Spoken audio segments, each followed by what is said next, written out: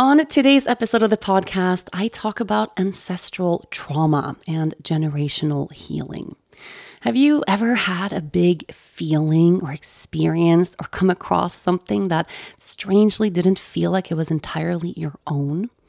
I open up to today's conversation by sharing a bit of the anxiety that I have been experiencing over the past couple of days and how strangely that feeling doesn't feel like it's mine and it feels ancient. It feels really old. Opening up to the idea of generational healing is healing in and of itself. And this conversation I just find so fascinating and so beautiful. Do scents evoke memories and transport you back to being on the beach during your favorite vacation? I know they do for me. Osea's Undaria algae body oil smells like summer or the beach in Aruba, bottled with all natural, uplifting notes of mango, mandarin, grapefruit, lime, and cypress. But it's not just about the elevated scent. This body oil is clinically proven to instantly improve skin elasticity and deeply moisturize, leaving skin silky and soft. It delivers that coveted post-vacation glow, like you just returned from a tropical getaway. And right now, you can get 10% off your first order with our code YOGA at OseaMalibu.com. I love Osea's Undaria algae body oil. I use it every single day and I have for so many years. It makes me feel silky smooth and just glowing. This body oil is rich but never greasy and clinically proven to instantly improve skin elasticity. It visibly firms your skin, leaving you more sculpted and toned. No wonder I feel so great after using it. But it gets even better. With Osea, you never have to choose between your values and your best skin. Osea's products are clean, vegan, cruelty-free, and climate-neutral certified. They are a women-founded company that has been making seaweed-infused skincare for over 28 years. So bring on summer. Get healthy, glowing skin for summer with clean vegan skin and body care at Osea. Get 10% off your first order site-wide with code YOGA at OseaMalibu.com. You'll get free samples with every order and free shipping on orders over $60. Head to OSEAMalibu.com and use the code YOGA for 10% off. Let's jump in. Hi, everyone. Welcome. It's time for a brand new episode of From the Heart with Rachel Brayton.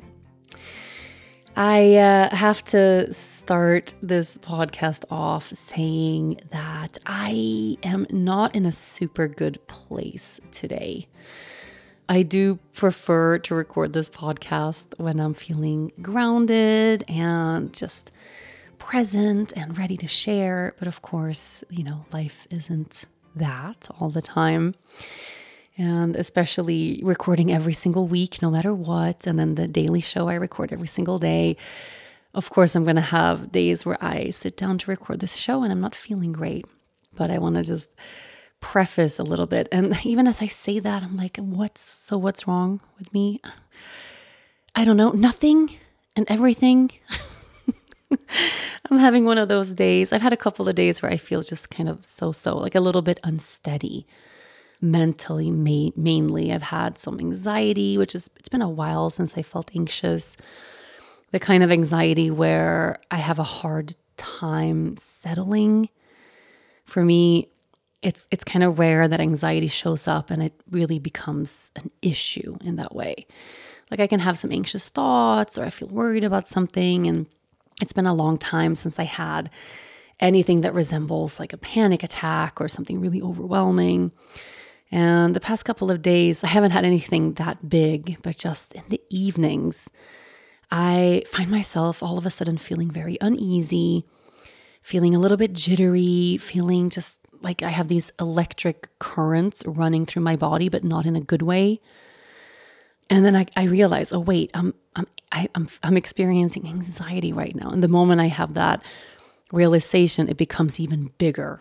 And then, a few nights in a row like that, where it's really taken a lot for me to be able to even fall asleep and really go to bed and settle.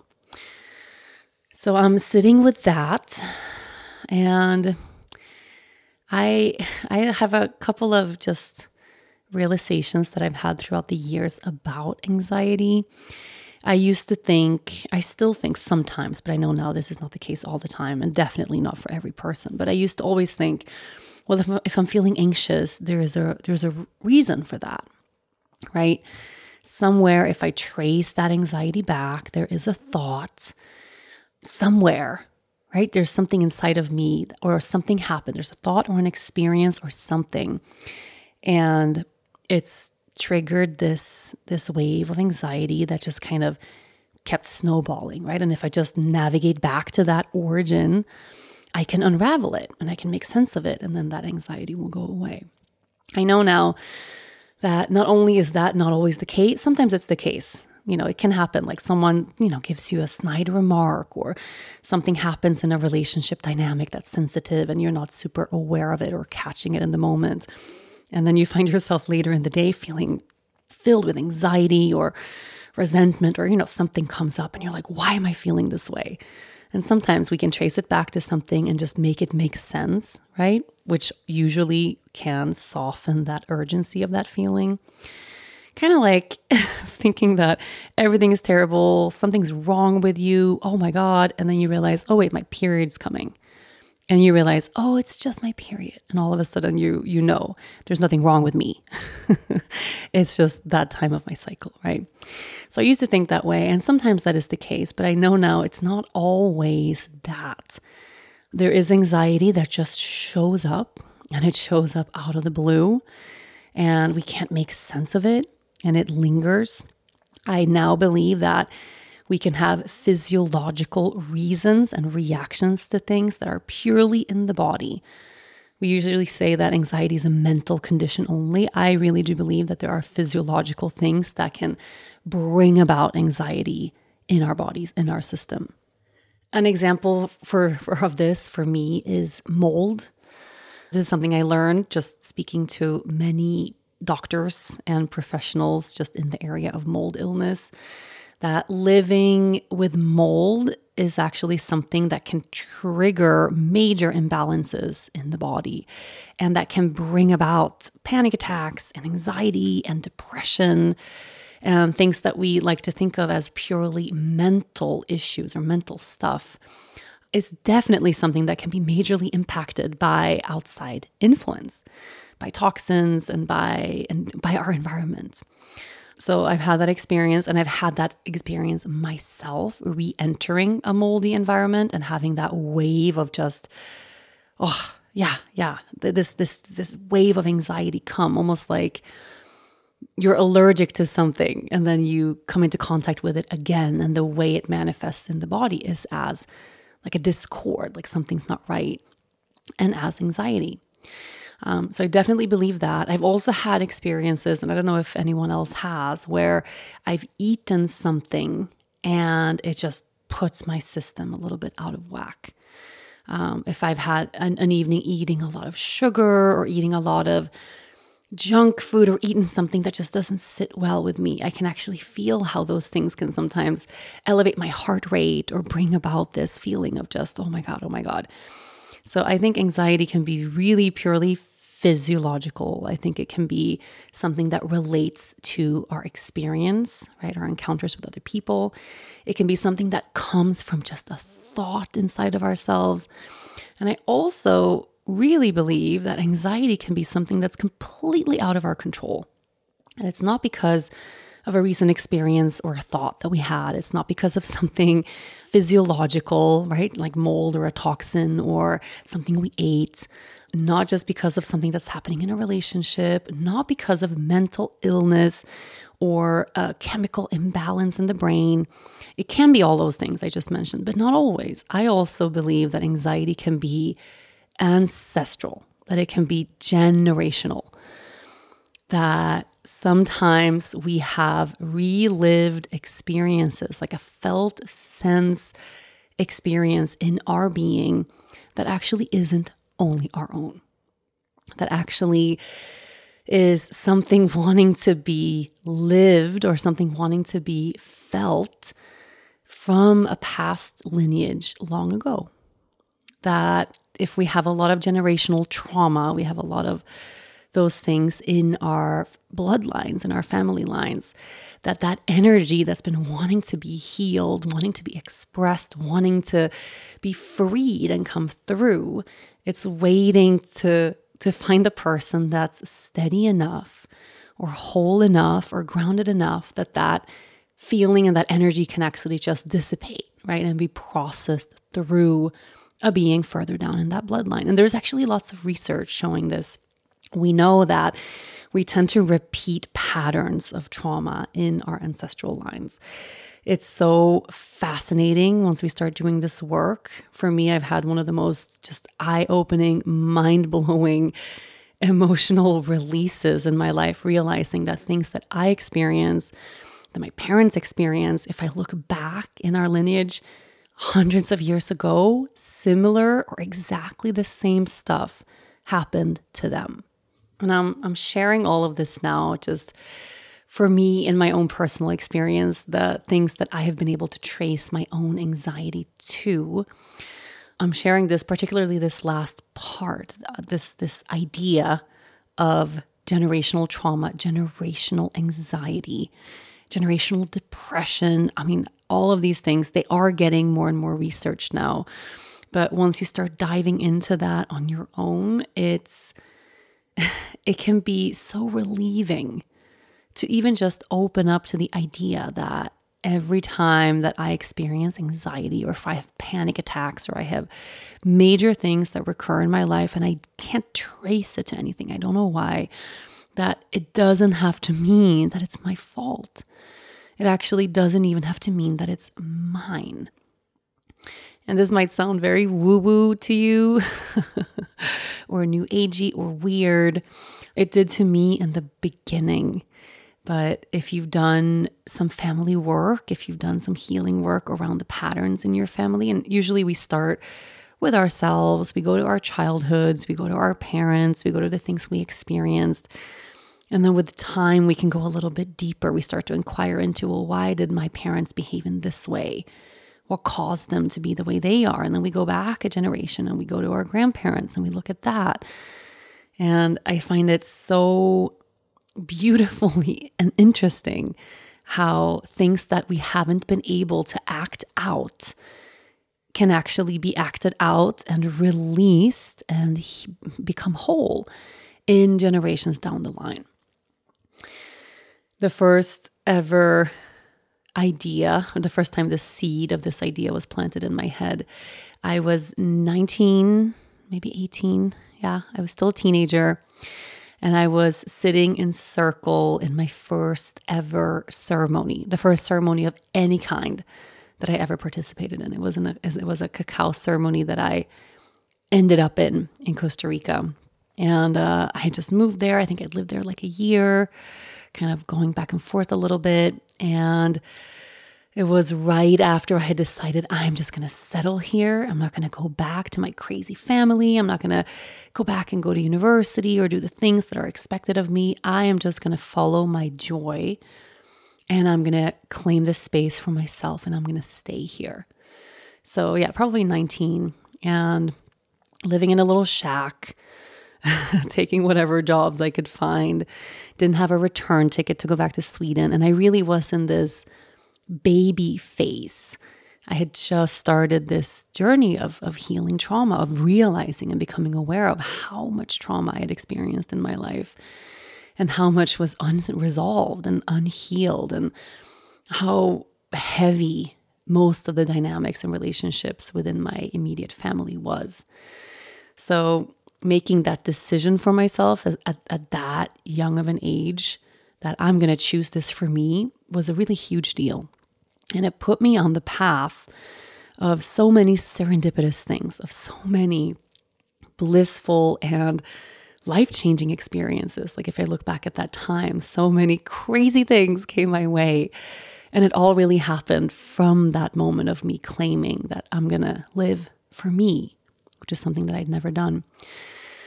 And I found myself invited to this cacao ceremony. So if you've been in ceremony, in real, genuine ceremony with a real shaman, which I think is hard to find in the Western world, really, really hard to find. I know you can go to like a yoga studio now and you can, drink cacao and sit in circle. And the experience I had the very first time was extremely medicinal and very, very ancient.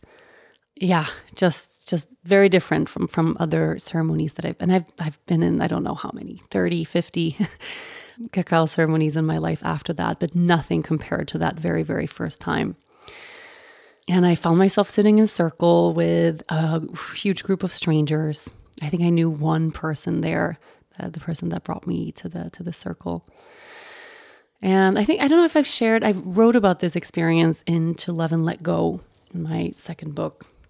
But part of me being so new, I think at the time, to just the concept of emotional and spiritual healing, I was so open, right? I was open to everything. I was open, just like an open vessel, ready to receive, ready to soak up everything that could help me.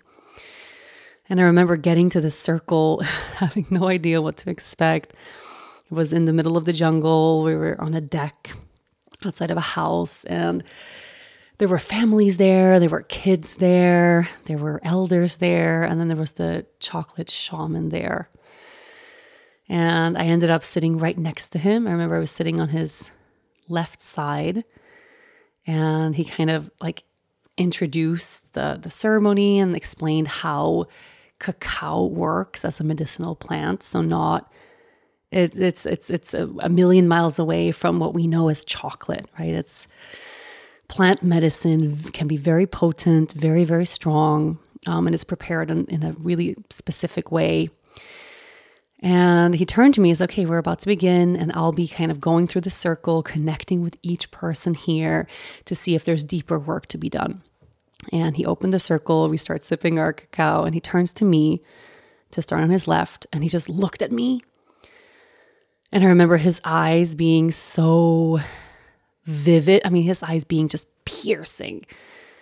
And he was just quiet for a long time, just holding my gaze. And then he goes, we're going to do you last. And then he turned to his right and he began with the person sitting to his right side.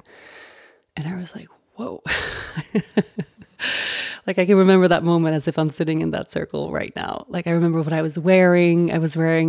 Well, back then I didn't have any shoes. I was always barefoot, and I only wore long dresses, like dresses I found at markets. And I had this, it was like a turquoise, pink, long, gorgeous dress like I always wore. There was always, I can just like remember little Rachel then. I was much blonder.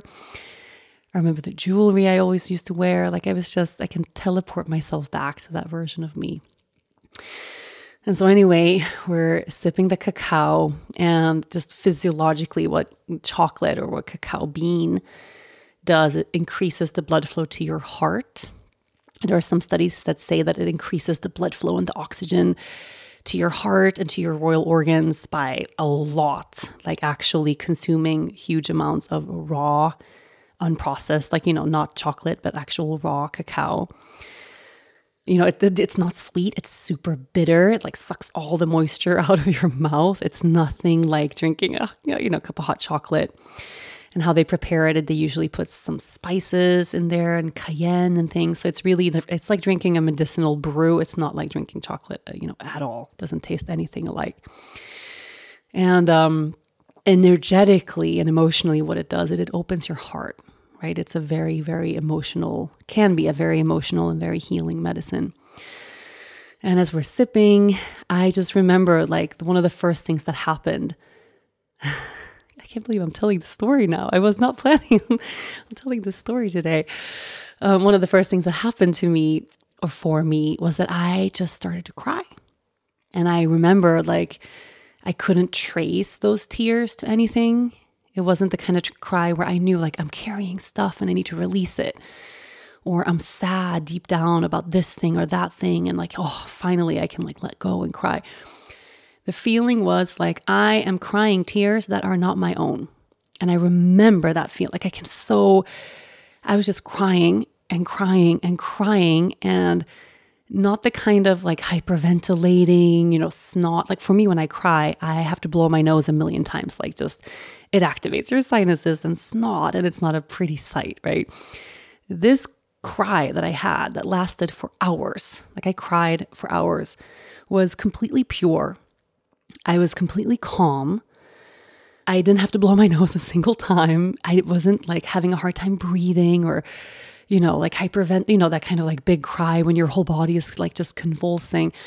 It wasn't that. It was just a very quiet and overwhelming cry. And I'm drinking this cacao and I'm sitting in this circle and I'm just crying and I have no idea why I'm crying. And the shaman is going from person to person. And some people he would like linger with just for a few moments and maybe guide them to a little place in their breath. Or some people he would say very specific things, like something like he knew, like he would mention people in their lives, or he would, like he was giving little keys to kind of unlock something deeper. And then some people he sat with for a long time, guiding in different ways. But it was a big circle. Like I think there was like 30 people maybe there. So it was a lot of hours that we sat. And the whole time I'm just crying. I'm just crying. And eventually, like the closer he gets to me, which means we're getting to the end of the ceremony because I was the very last person there, the more intensified this cry becomes. And I had that very like visceral knowing that these are not just my tears. And I had no concept of anything generational or trauma being passed down or emotions or energy being held ancestrally. Like I've never read about that. I had no concept of anything like that at all. I was still in a place where I thought that I was still very enmeshed with my family. I'd separated in that I was in Costa Rica, but just emotionally, I was still very, very, very linked to my mom and to everything that was ongoing in my family at the time. I still had a lot of like new trauma to come my way, actually, family-wise. But I knew, like, these are not my tears. I'm just crying and crying and crying. And I remember, like, I wanted to ask him, like, whose tears are these? I'm 19 years old and I'm crying and it wasn't mine. And eventually he gets to me and he starts talking. And by this time, like I remember feeling like the tears I was crying, it was almost like I was in a waterfall. And everything around had kind of blurred away. I couldn't see the rest of the circle anymore. It was like no other people were there. It didn't matter. I had no concept of like ego or, this idea that, oh my God, I'm sitting here bawling and there's 30 people looking at me, or like none of that. It was just like pure presence, waterfall of tears. And it was just me and the shaman sitting there alone in the jungle. And one of the first things he says, "These are not your tears." And I was just blown away because that was what was in my mind. Like that was it was in my heart. Like, whose tears are these? These are not your tears. And then he started explaining, you come from a long line of trauma and pain. Like your ancestral bloodline is very heavy, very, very dark. And I want you to take a moment now and just envision behind you, to your left is your mother, and to your right is your father. And behind your mother on her left is her mother, and then her father. And behind your father on his left is his mother, and then to the right is his father. And behind them, their parents. And behind them, their parents, and their parents, and their parents. And for every generation that he was mentioning, I could just see them. Like I could see them behind me, forming a triangle, right? With me at the very tip of the triangle, forming a triangle behind me, starting with my parents and grandparents and then great-grandparents and then great-great-grandparents, and going so far back that like it was like an ocean of people. I couldn't even see, like stretching to the horizon, I couldn't see the end of my lineage. Sometimes in life, skepticism can serve you well. It can save you money, keep you from wasting a day at a timeshare presentation, and help you avoid spreading gossip. To be honest, when I'm faced with a new scenario, I usually tend to be a skeptic until something proves me wrong. And if you're like me, you can probably spot a too good to be true health hack from a mile away and read labels like it's your job. That's where Ritual comes in. They know that every good skeptic deserves a multivitamin that exceeds your standards. Their clinically backed Essential for Women 18 Plus multivitamin has high quality, traceable key ingredients in clean, bioavailable forms. Take 2 delayed release capsules per day that optimize your body's absorption, and you'll get 9 key nutrients. Ritual's Essential for Women is USP verified, so you know you can trust what you're putting in your body. Only about 1% of supplement brands on the market have the USP verified mark, which shows the product contains the ingredients actually listed on the label. On top of that, Ritual multivitamins are vegan, non-GMO project verified, gluten and major allergen free, certified B Corp, and made traceable. I take my vitamins every morning with breakfast. It's part of my daily ritual, and I feel so good doing it. No more shady business. Ritual's Essential for Women 18 Plus is a multivitamin you can actually trust. Get 25% off your first month at ritual.com/yogagirl. Start Ritual or add Essential for Women 18 Plus to your subscription today. That's ritual.com/yogagirl for 25% off. And of course, this is the case for all of us. Like we all share this amount of ancestors. Like if you look back at how many people it took for us to be here living this life, I mean, go far enough back and we end up at the dawn of mankind, right? So I could just see all these people standing behind me, and I could feel just palpably pain. Like I could just feel suffering, and not just suffering in that, well, in the old times, in the old days, it was harder, right? Not having the privileges that we have today, and just life being heavier. And of course, we can all imagine and envision those things. But I felt this, I could feel violence there. Like I could really, really feel violence and abuse and hurt and trauma and pain. And he starts talking, and he starts just mentioning things that have happened. And as he's mentioning them, I could see them, and I could witness them, and I could feel them as if I was there at the time. And it kind of started with my parents. Like he would mention really specific things that had happened to my parents. And some of those things I kind of knew. And he knew. Like it was very bizarre. Like I don't think it's bizarre anymore, but then it was just bizarre. Like he could tell me traumas that my parents had been through when they were young. And I knew that that was right because I'd had them told to me, or parts of those stories told to me before. But then he would go back, and he would go back into my grandparents and mention things there. And I just kind of had a memory of maybe knowing that, but not, no one had ever told me. And then he would go back, and just mention things that had happened to my ancestors. And we're talking really heavy, horrible things. And as he's explaining them or just sharing them with me, and I all of a sudden get these huge visions. It was like I was hallucinating, but I knew it wasn't a hallucination. It was like, this is a memory that's been passed on, right? This is like something very tangible, pain that happened to someone who wasn't allowed or didn't have the space, ability, safety to process and heal that and then let it go. So then it was passed on to the next generation, and then passed on to the next generation. And all of a sudden I could just see it. It became crystal clear. It was like I'm seeing my whole ancestry there behind me. And one thing led to the next thing, and that led to the next thing. And this abuse led to that abuse, and this led to this. And it was just completely without any emotional attachment from my part. Whereas before, if I looked at, okay, well, my parents did these things that really harmed me when I was little, I would feel resentment there. They should have done better. They should have known better. How could they do that? How could they say that? I had a lot of those unresolved things, ideas about my parents and how they should have done differently. And all of a sudden, I could see all of this going down just in my bloodline, but it was completely void of emotion. No resentment, no guilt, no blame. It was just objective and totally pure. And everything just clicked into place. Like I just all of a sudden could see exactly what had happened, and the fact that how these people grew up, they had no other choice than to become the people that they became.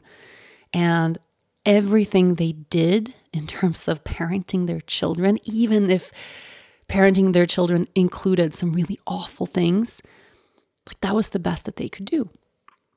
There wasn't malice there or an intention of doing harm or evil, right? It wasn't that. It was literally them doing the best they could with what they had. And all of this clicking into place for me was just, it absolutely changed my life. And this shaman, he goes on explaining, and remember, I'm 19 at the time. Like I haven't met Dennis. I am living alone in the jungle. Like I'm a kid, basically. And he says, you hold a very, very precious place in your bloodline. And all of these things that have transpired, like this amount of pain and suffering, it was all meant to lead to you. You are in this place, in this bloodline for a reason. And your whole entire family, all of these generations of people have been waiting for you. And you have a very clear purpose in this life. And then he said, like, sometimes I can look at a person and I know their purpose in this lifetime, and it's very rare. And I don't always like to share it because it can feel like a burden sometimes. He's like, but with you, I have to share it, and it's very, very clear. And your purpose in this life is to take this pain and to take this suffering and to take this trauma and transmute it and let it go. And it ends with you. And he's saying these things, and these are big words, right? These are big ideas, like your life purpose. And I mean, it's also like a big responsibility. But as he's telling me these things, I was like, I already knew that. Like, I know. This is not new information. I just wasn't aware. But I know. And yeah, I get like shaky talking about this. Just remembering it kind of brings me there. And then he said, when you have a daughter, and I had not really contemplated a lot, like when I will have babies, or am I going to have a daughter or a son, or I just knew what I'd known since I was little, which is that I will not have any kids until I'm done. And when I say done, what I meant was until I am whole. I always knew I don't want to have any children if it means passing on my shit onto them. It was the big thing that was standing in between me and just even thinking about having kids.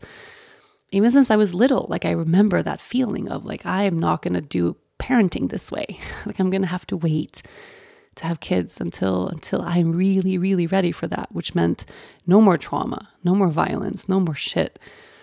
And then he said, when you have a daughter, she will be the first one in this ancestral line to not take on her parents' pain. And that will be thanks to you. And you will, like, she will come your way when you are absolutely ready. And then I remember hearing that, like, when you have a daughter, I was like, yeah, I know that. I know I'm going to have a daughter. And I know I'm not going to have her until I am done transmuting the amount of pain that would have overflowed to her had I not been in this place, in this time. And that feeling, like since that experience, I mean, it was a huge experience for me, that whole ceremony, but also everything that it opened up inside of me after that. I remember when eventually that ceremony ended, we were alone on that deck. Like it was the whole day had passed. And the sun was setting. Like we started in the morning, like we drove there early in the morning, like the whole day had passed and it was just us left. And I remember I walked out, like it was just raining a little bit right at sunset. And I just walked out into the jungle, like into the rainforest. There was a little path there and found a clearing and just laid down, like face down, flat, like face in the dirt. And I had this experience of like, I'm so at one with this earth, actually, like, and I never knew but I'd always been, that there's no separation between the branches of these roots that I could see like coming out of the ground and my feet and my legs. Like I saw my limbs as an extension of the limbs of the trees and the roots. And I'm lying down and just like in the grass and in the dirt and like the hair standing up on my arms. That's the same as the moss growing on the ground or the grass growing from the earth. Like everything was entangled, everything was entwined. The beating of my heart was the beating of the heart of the earth. And it was just this complete experience of oneness, like no thoughts, no fear, no judgment, no human separation. This like illusion of separation that we all live with and walk with every day on this earth. Like all of that was just gone. And this just oneness of I am one with everything, with this grass, with this tree, with every person on this earth, like this pure oneness. And then I remember a thought came. And the thought was, is this enlightenment? And by thinking the thought and becoming aware of thinking the thought, I immediately knew, oh no, it's not. Oh no, it's not. Okay, my ego is still here. My mind is still here. I'm still a humaning my way through this world. But I got to have like a very long experience of oneness, of enlightenment, of liberation, of freedom. And it completely changed my life. Like it 100% completely changed my life. My life was never the same after that ceremony as it was before. This episode is brought to you by Progressive Insurance. Whether you love true crime or comedy, celebrity interviews or news, you call the shots on what's in your podcast queue. And guess what? Now you can call them on your auto insurance too with the Name Your Price tool from Progressive. It works just the way it sounds. You tell Progressive how much you want to pay for car insurance, and they'll show you coverage options that fit your budget. Get your quote today at Progressive.com to join the over 28 million drivers who trust Progressive. Progressive Casualty Insurance Company and Affiliates. Price and coverage match limited by state law. And a belief that I have had since that time, or not so much a belief, more of a knowing, is that we can have experiences in our own human lifetimes and our own human lifespans that actually aren't ours, or that aren't purely ours, where we can have big felt experiences of things that happened to our ancestors, that transpired in a past generation, that, we can feel this, I think, very palpably when it comes to our own parents, because that connection is so tight and so close. Knowing how things that came their way, that didn't really involve us, it didn't have anything to do with us really, can deeply shape and impact us.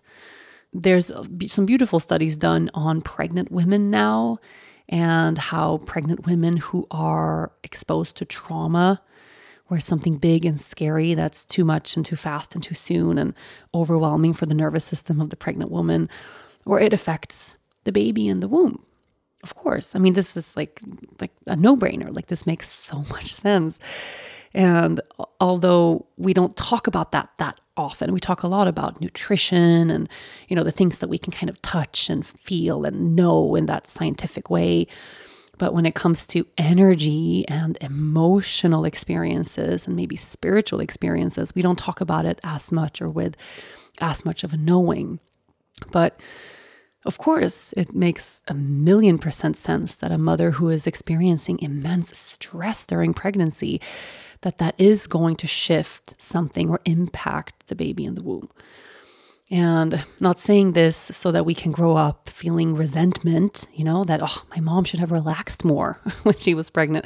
Like each pregnant person does the very best that they can. And unfortunately, there is not a lot of support readily available. And if we look back at past generations, like even less, imagine being pregnant and living in a really oppressed society where you don't have rights, where you don't get to vote, where your opinion doesn't matter, where you're looked at as lesser than. I mean, if we look at that from purely a feminist standpoint, like it's heartbreaking. And that's not taking into account under-resourced populations and racism and injustice that has been ongoing for centuries. I mean, there is so much that goes into this. And of course, our mothers were shaped by what happened to them, from everything from, in their adulthood, back to their childhood, back to when they were in the womb. And they had those experiences because in large part of what happened to their parents, and back and back and back we go.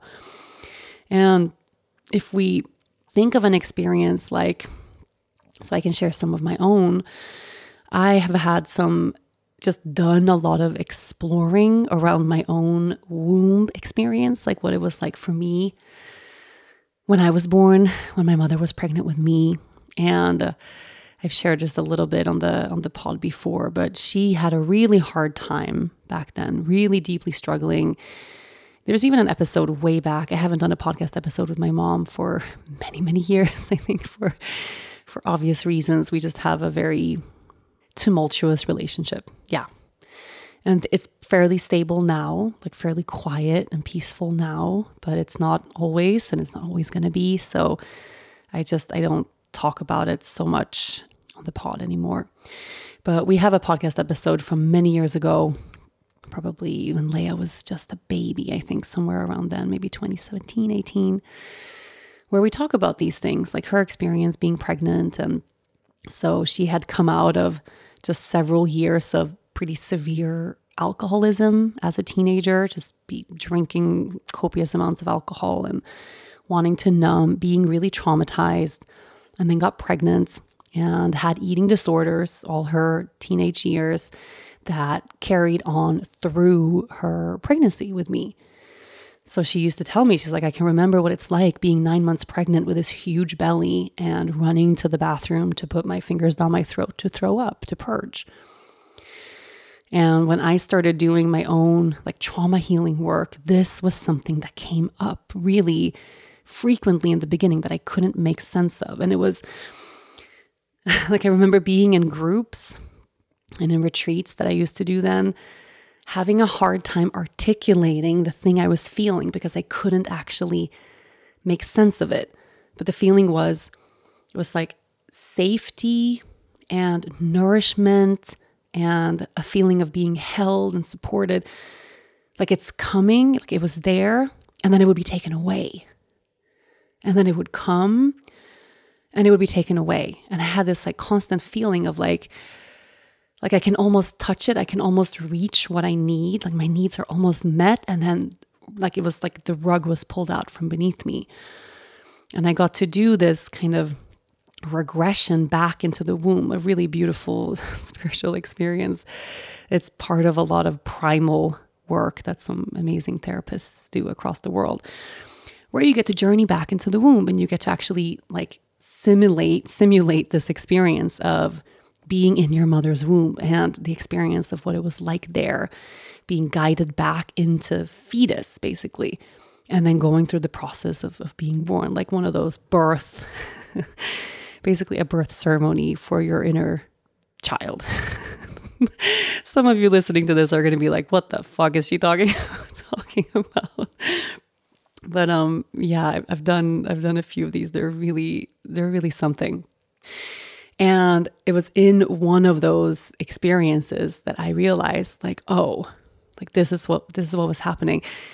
Like I, as a fetus, when I was in my mom's belly, I was getting nourishment. Nourishment was coming in forms of food and like actual nutrition that, you know, that the baby needs in the womb. And then my mom would purge and I would lose it. And it was this state of like constant depletion, and not just in the form of, you know, material nourishment and vitamins and minerals and those like that granular stuff, but in the big emotional knowing of being safe, right? Of feeling held. That kind of eating disorder, of course, you know, it's super, comes from really, really deep trauma. And the purging is a big symptom of something that goes much deeper. But that feeling that I always had that would come up, like, what I need is right just beyond my grasp kind of thing. And then I got to go back and kind of relive that in a sense and experience that from a deep place of like before being born kind of experience, and how that shaped me. And not like at anyone's fault or blame, like it just was what it was, because it couldn't be any other way. And when I got to relive that, and I got to like crawl back into this like proverbial womb basically and ask for what I needed, which was safety. It was just safety. Like I just needed safety and a feeling of nourishment and a feeling of steadiness, which just wasn't there. And then I got to simulate like being born, which literally in these experiences means that you like crawl out of a tunnel. Oh my God. And this kind of practice makes so much sense. This kind of primal work, like it makes so much sense. It totally fucking works, but it's also super fucking weird. So you do this whole simulation of like you're in the womb and you're guided and you have this huge experience in there of like what you need, but you didn't get. And then, I get to like be born, like it's time. And then the idea behind that is like learning about your own birth experience when you were born can give you a lot of clues around why you are the way you are. So I remember in my group, there was a lot of people that were born very, very quickly. Just like birth just happened and boom, and it was like kind of like beyond everyone's control. And all of a sudden, holy shit. And that a lot of those people had experiences in life where they felt like things were just happening too fast. Like they couldn't keep up. Like all of a sudden, like there's this situation here. How did I get here? This like feeling of shock almost. And then there was people in the group who'd had like very agonizing, super slow births. And mine was one of those, like a forever birth that took a really long time. A feeling of like, I have to struggle through life. Like it's hard to get to where I'm going. This like backbone feeling of it's not easy.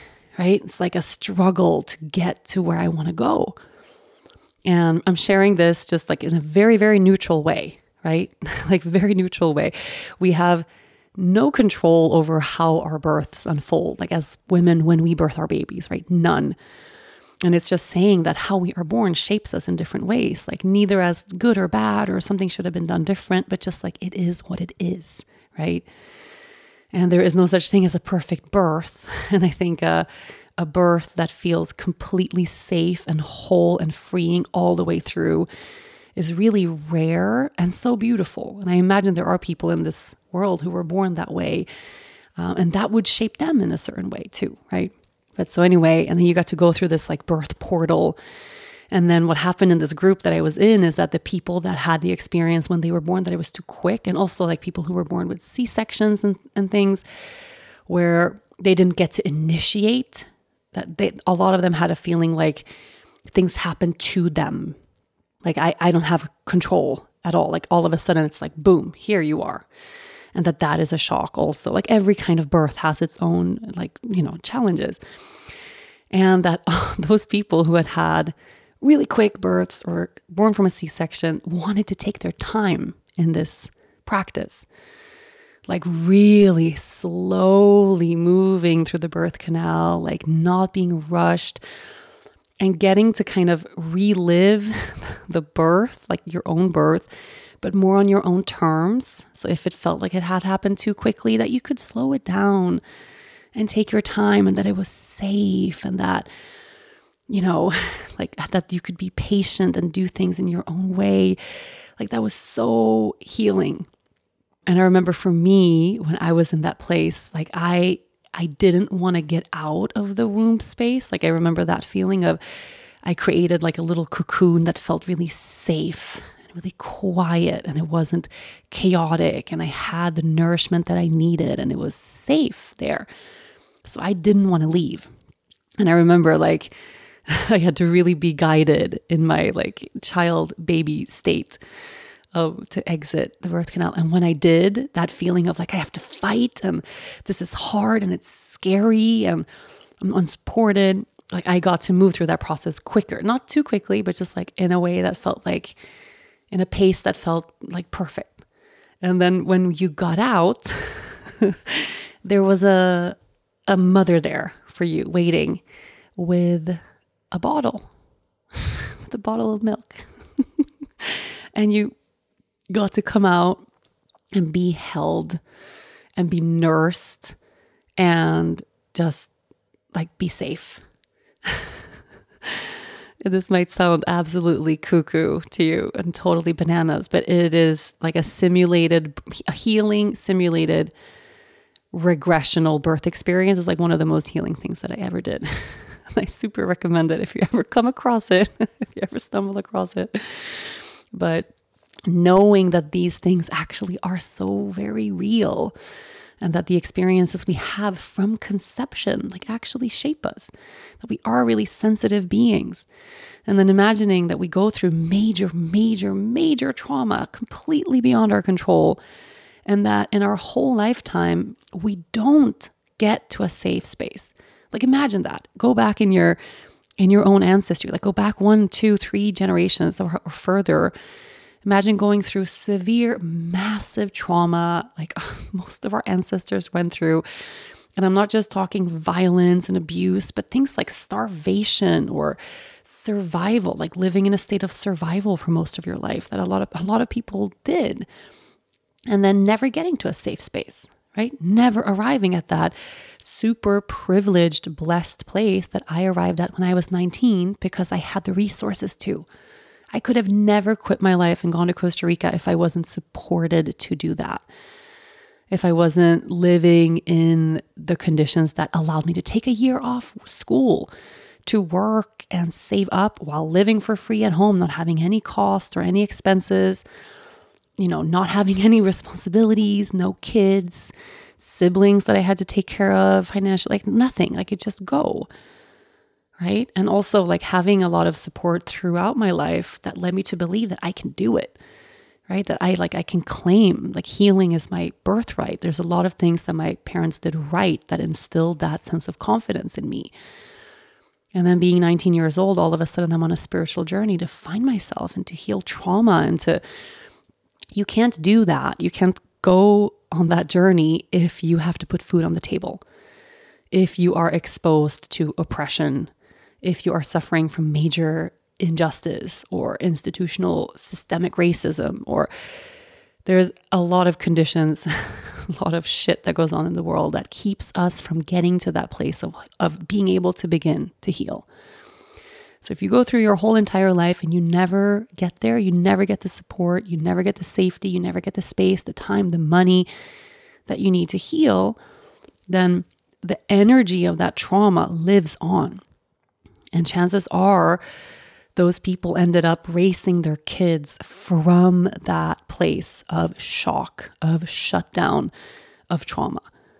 And that, of course, passes the trauma on into the next generation who will themselves do the best they can and eventually become adults and have kids and raise their children from that lens of trauma, from that lens of it's not safe here. Life is meant to be survived, or pass on abusive behaviors, or, however million ways it can unfold. So that energy of that shock and that trauma, it continues down the line, right? Until eventually, right, it reaches a person that has the support, that has the space, that all of a sudden wait, I don't want to just survive this lifetime. I want to live. I want to heal. I want to feel good. What a fucking blessing it is to be able to arrive at a place where you can actually not just have the realization that that's what you want, but then go pursue that. Holy shit, how amazing is that? And I think a lot of us have found ourselves in that place in this lifetime. And I definitely had a lot of years where I was resenting my parents and I was resenting for past stuff. And I would never do it that way. And I'm going to do it this way. And it's fuck, all of that was unavoidable. All of that was them doing the very best they could. They literally could not have done a better job than what they did. And that better job, that best they could, maybe sucked for you, maybe was violent and traumatic and horrible for you. But that deep, primal understanding of that was still the best they could. It couldn't have been different. Circumstances in their past and our lineage didn't allow it to be different. That is what it was. And if it wasn't exactly that, then you wouldn't be sitting here on this path right now. Like realizing that, hey, I want to heal. And whoa, I have the resources to do that, or I have the ability or the confidence or the safety net, So it's kind of like, I'm not in any way saying that we should accept trauma. And I'm talking about past things that are long ago that are not unfolding now.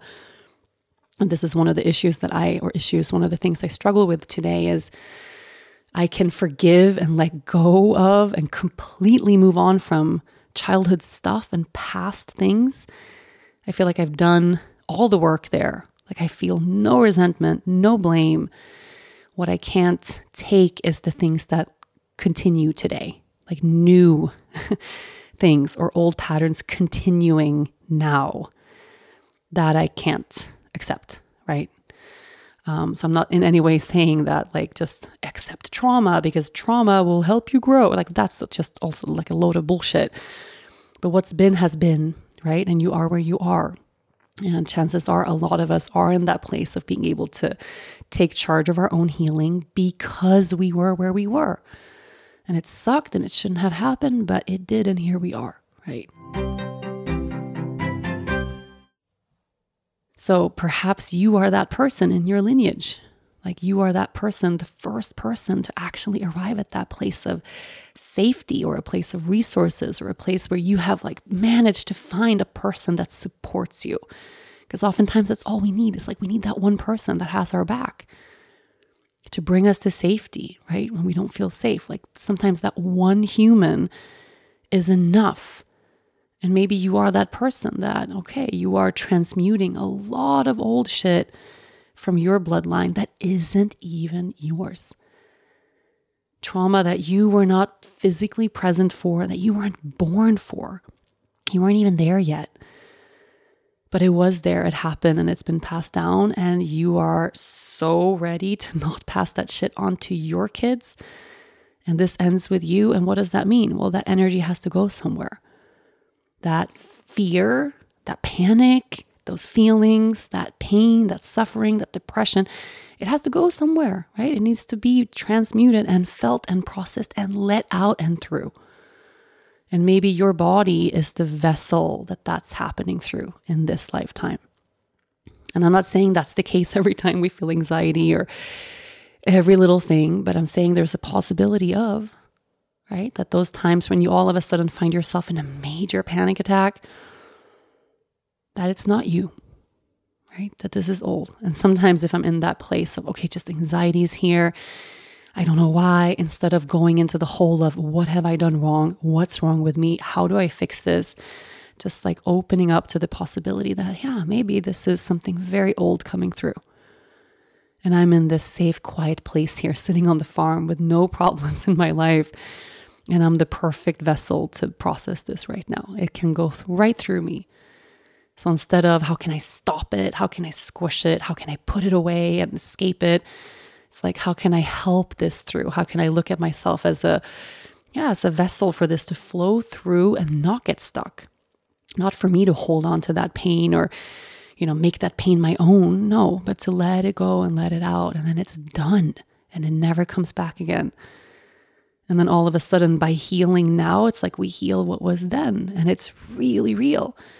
And I genuinely believe that if we do that, the generations that are there, that are still alive, like it impacts them too.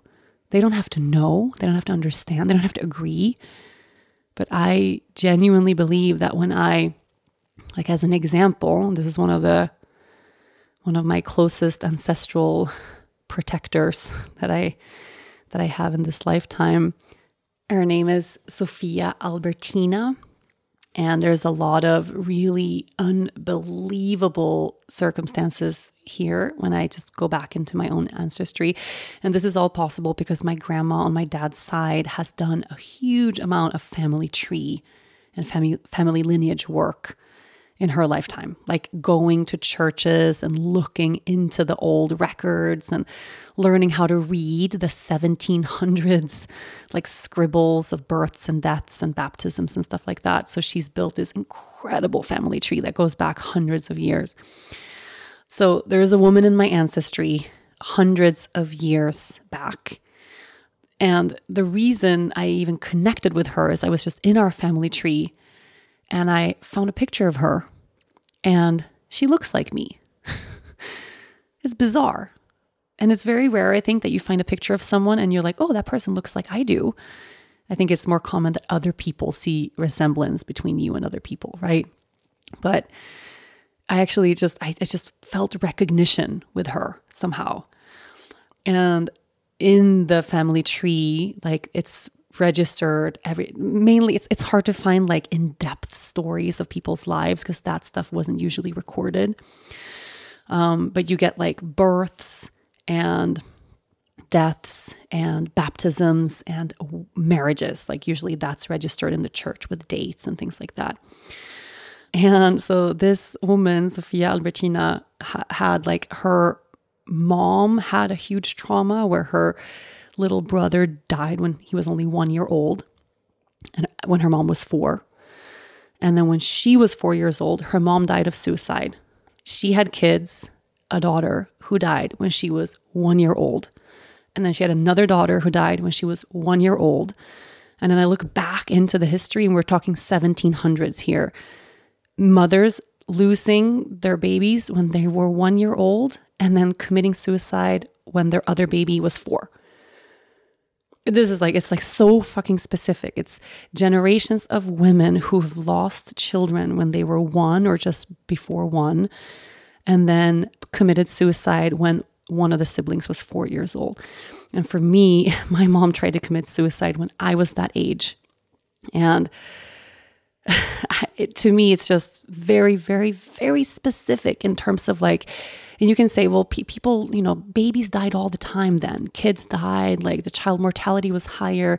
Yeah, but when I look back and it's the same exact age, like people losing their mothers when they're 4 or 5 years old, several generations back, like that's really specific, right? Mothers losing their babies when they're 1 and then committing suicide when the other kid is 4. Like for that to happen more than twice in a row seems very, very coincidental, right? Very like, it's not just a coincidence. And I keep looking and I keep looking back and I see these patterns of, and it's not even really recorded. Like when someone committed suicide way back in the day, sometimes it's just hidden or it says cause of death unknown because it was shameful, right? And it was not, you're not allowed to be buried in the regular cemetery if you commit suicide. But just looking back and learning like actual facts, like, okay, we don't have a history of mental illness in my ancestral bloodline. We have a history of trauma. We have a history of mothers losing their babies, like at this very young age. And then we have a history of suicide because of not being able to manage and move through that trauma. And kids growing up, losing their mom at 4 and then doing the same thing, right? Like it being repeated. And knowing that that energy of that heaviness and that pain can actually eventually somewhere, maybe hundreds of years later, find some place to go is remarkable. And I'm not saying that every single trauma has to be passed through one person just now, but I really do believe that we have these connections with certain people way back in our bloodline. Like I've encountered this woman in my bloodline and I feel so connected to her. And I feel like, okay, well, it was different for me. I was the same age when my mom tried to commit suicide, but my mom didn't die. Like already that is like, whoa, she didn't die. I got to experience that almost. And then I got to live a life where I got to work through that pain of losing her, even though I didn't lose her. And then I get to grow up and I get to have my daughter and not have that same experience and change something and heal along the way. And like, I'm rambling a little bit now because I get really emotional talking about this stuff. But yeah. And the most fascinating thing for me of all of this is that she lived across the lake from me. Like I can swim there. I can actually like probably like back in the 1700s, like she washed her clothes and bathed in the same lake that I swim in here where I live. You think it's a coincidence that I'm like right here at this place raising my babies? You know, I don't think so. But anyway, I'm hoping that even just this little storytelling about ancestral healing, because this really is a story it's about healing. It's not about trauma. It's about healing. That maybe it opens a little door inside of you, or at the very least can take some of that burden off of your chest if you experience all of a sudden panic attacks or things that feel like they're out of your control and you have no idea why. For me, the relief of knowing that maybe this is old. And in the past couple of days, as I've moved through this stuff on my own, that's where my mind has gone. Like, I'm pregnant now. I'm thinking about all the women in my bloodline who lost babies when they were 1 year old and then they got pregnant again. Everyone who experienced trauma when they were pregnant, like the fear of something happening or having lost a child and then being pregnant again, and how scary that must have been.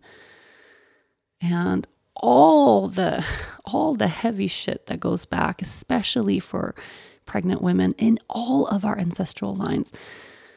Like the collective female history here, not just around pregnancy and birth, but like our whole history is so traumatic and filled with so much that we haven't been able to transmute and heal yet. So maybe I get to sit here on my couch and like experience anxiety, and it relieves something really old. And then I get to wake up and I get to go to the gym and I get to like have a safe, normal, good life. And what a blessing that is. Like, what a blessing. And all those women made my life possible. I would not be here if it wasn't for them making it through what they made through, doing the best they could every moment of the day.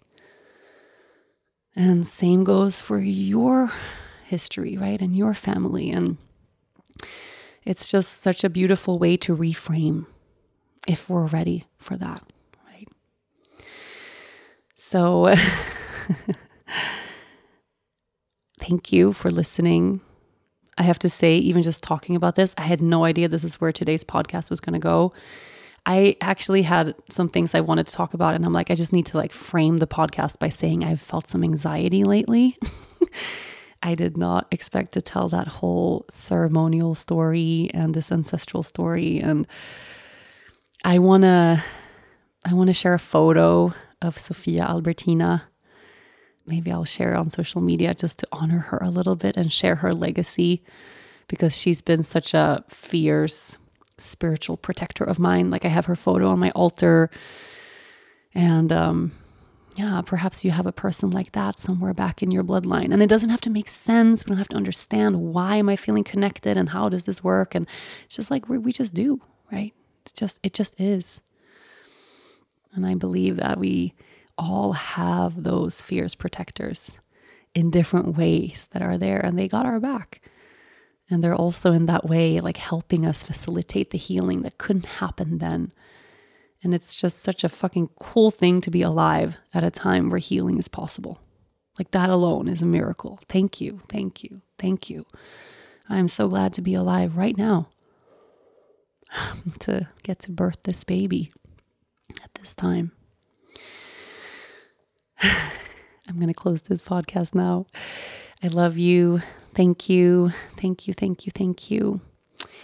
From the heart, we'll be back with another heartfelt episode, always from the heart, next week. Thank you so much for listening to this week's episode. If you enjoy the show, make sure you listen, rate, review, and follow all episodes of From the Heart with Rachel Brathen. This was a presentation of Cadence 13 Studio, and I'll see you next week.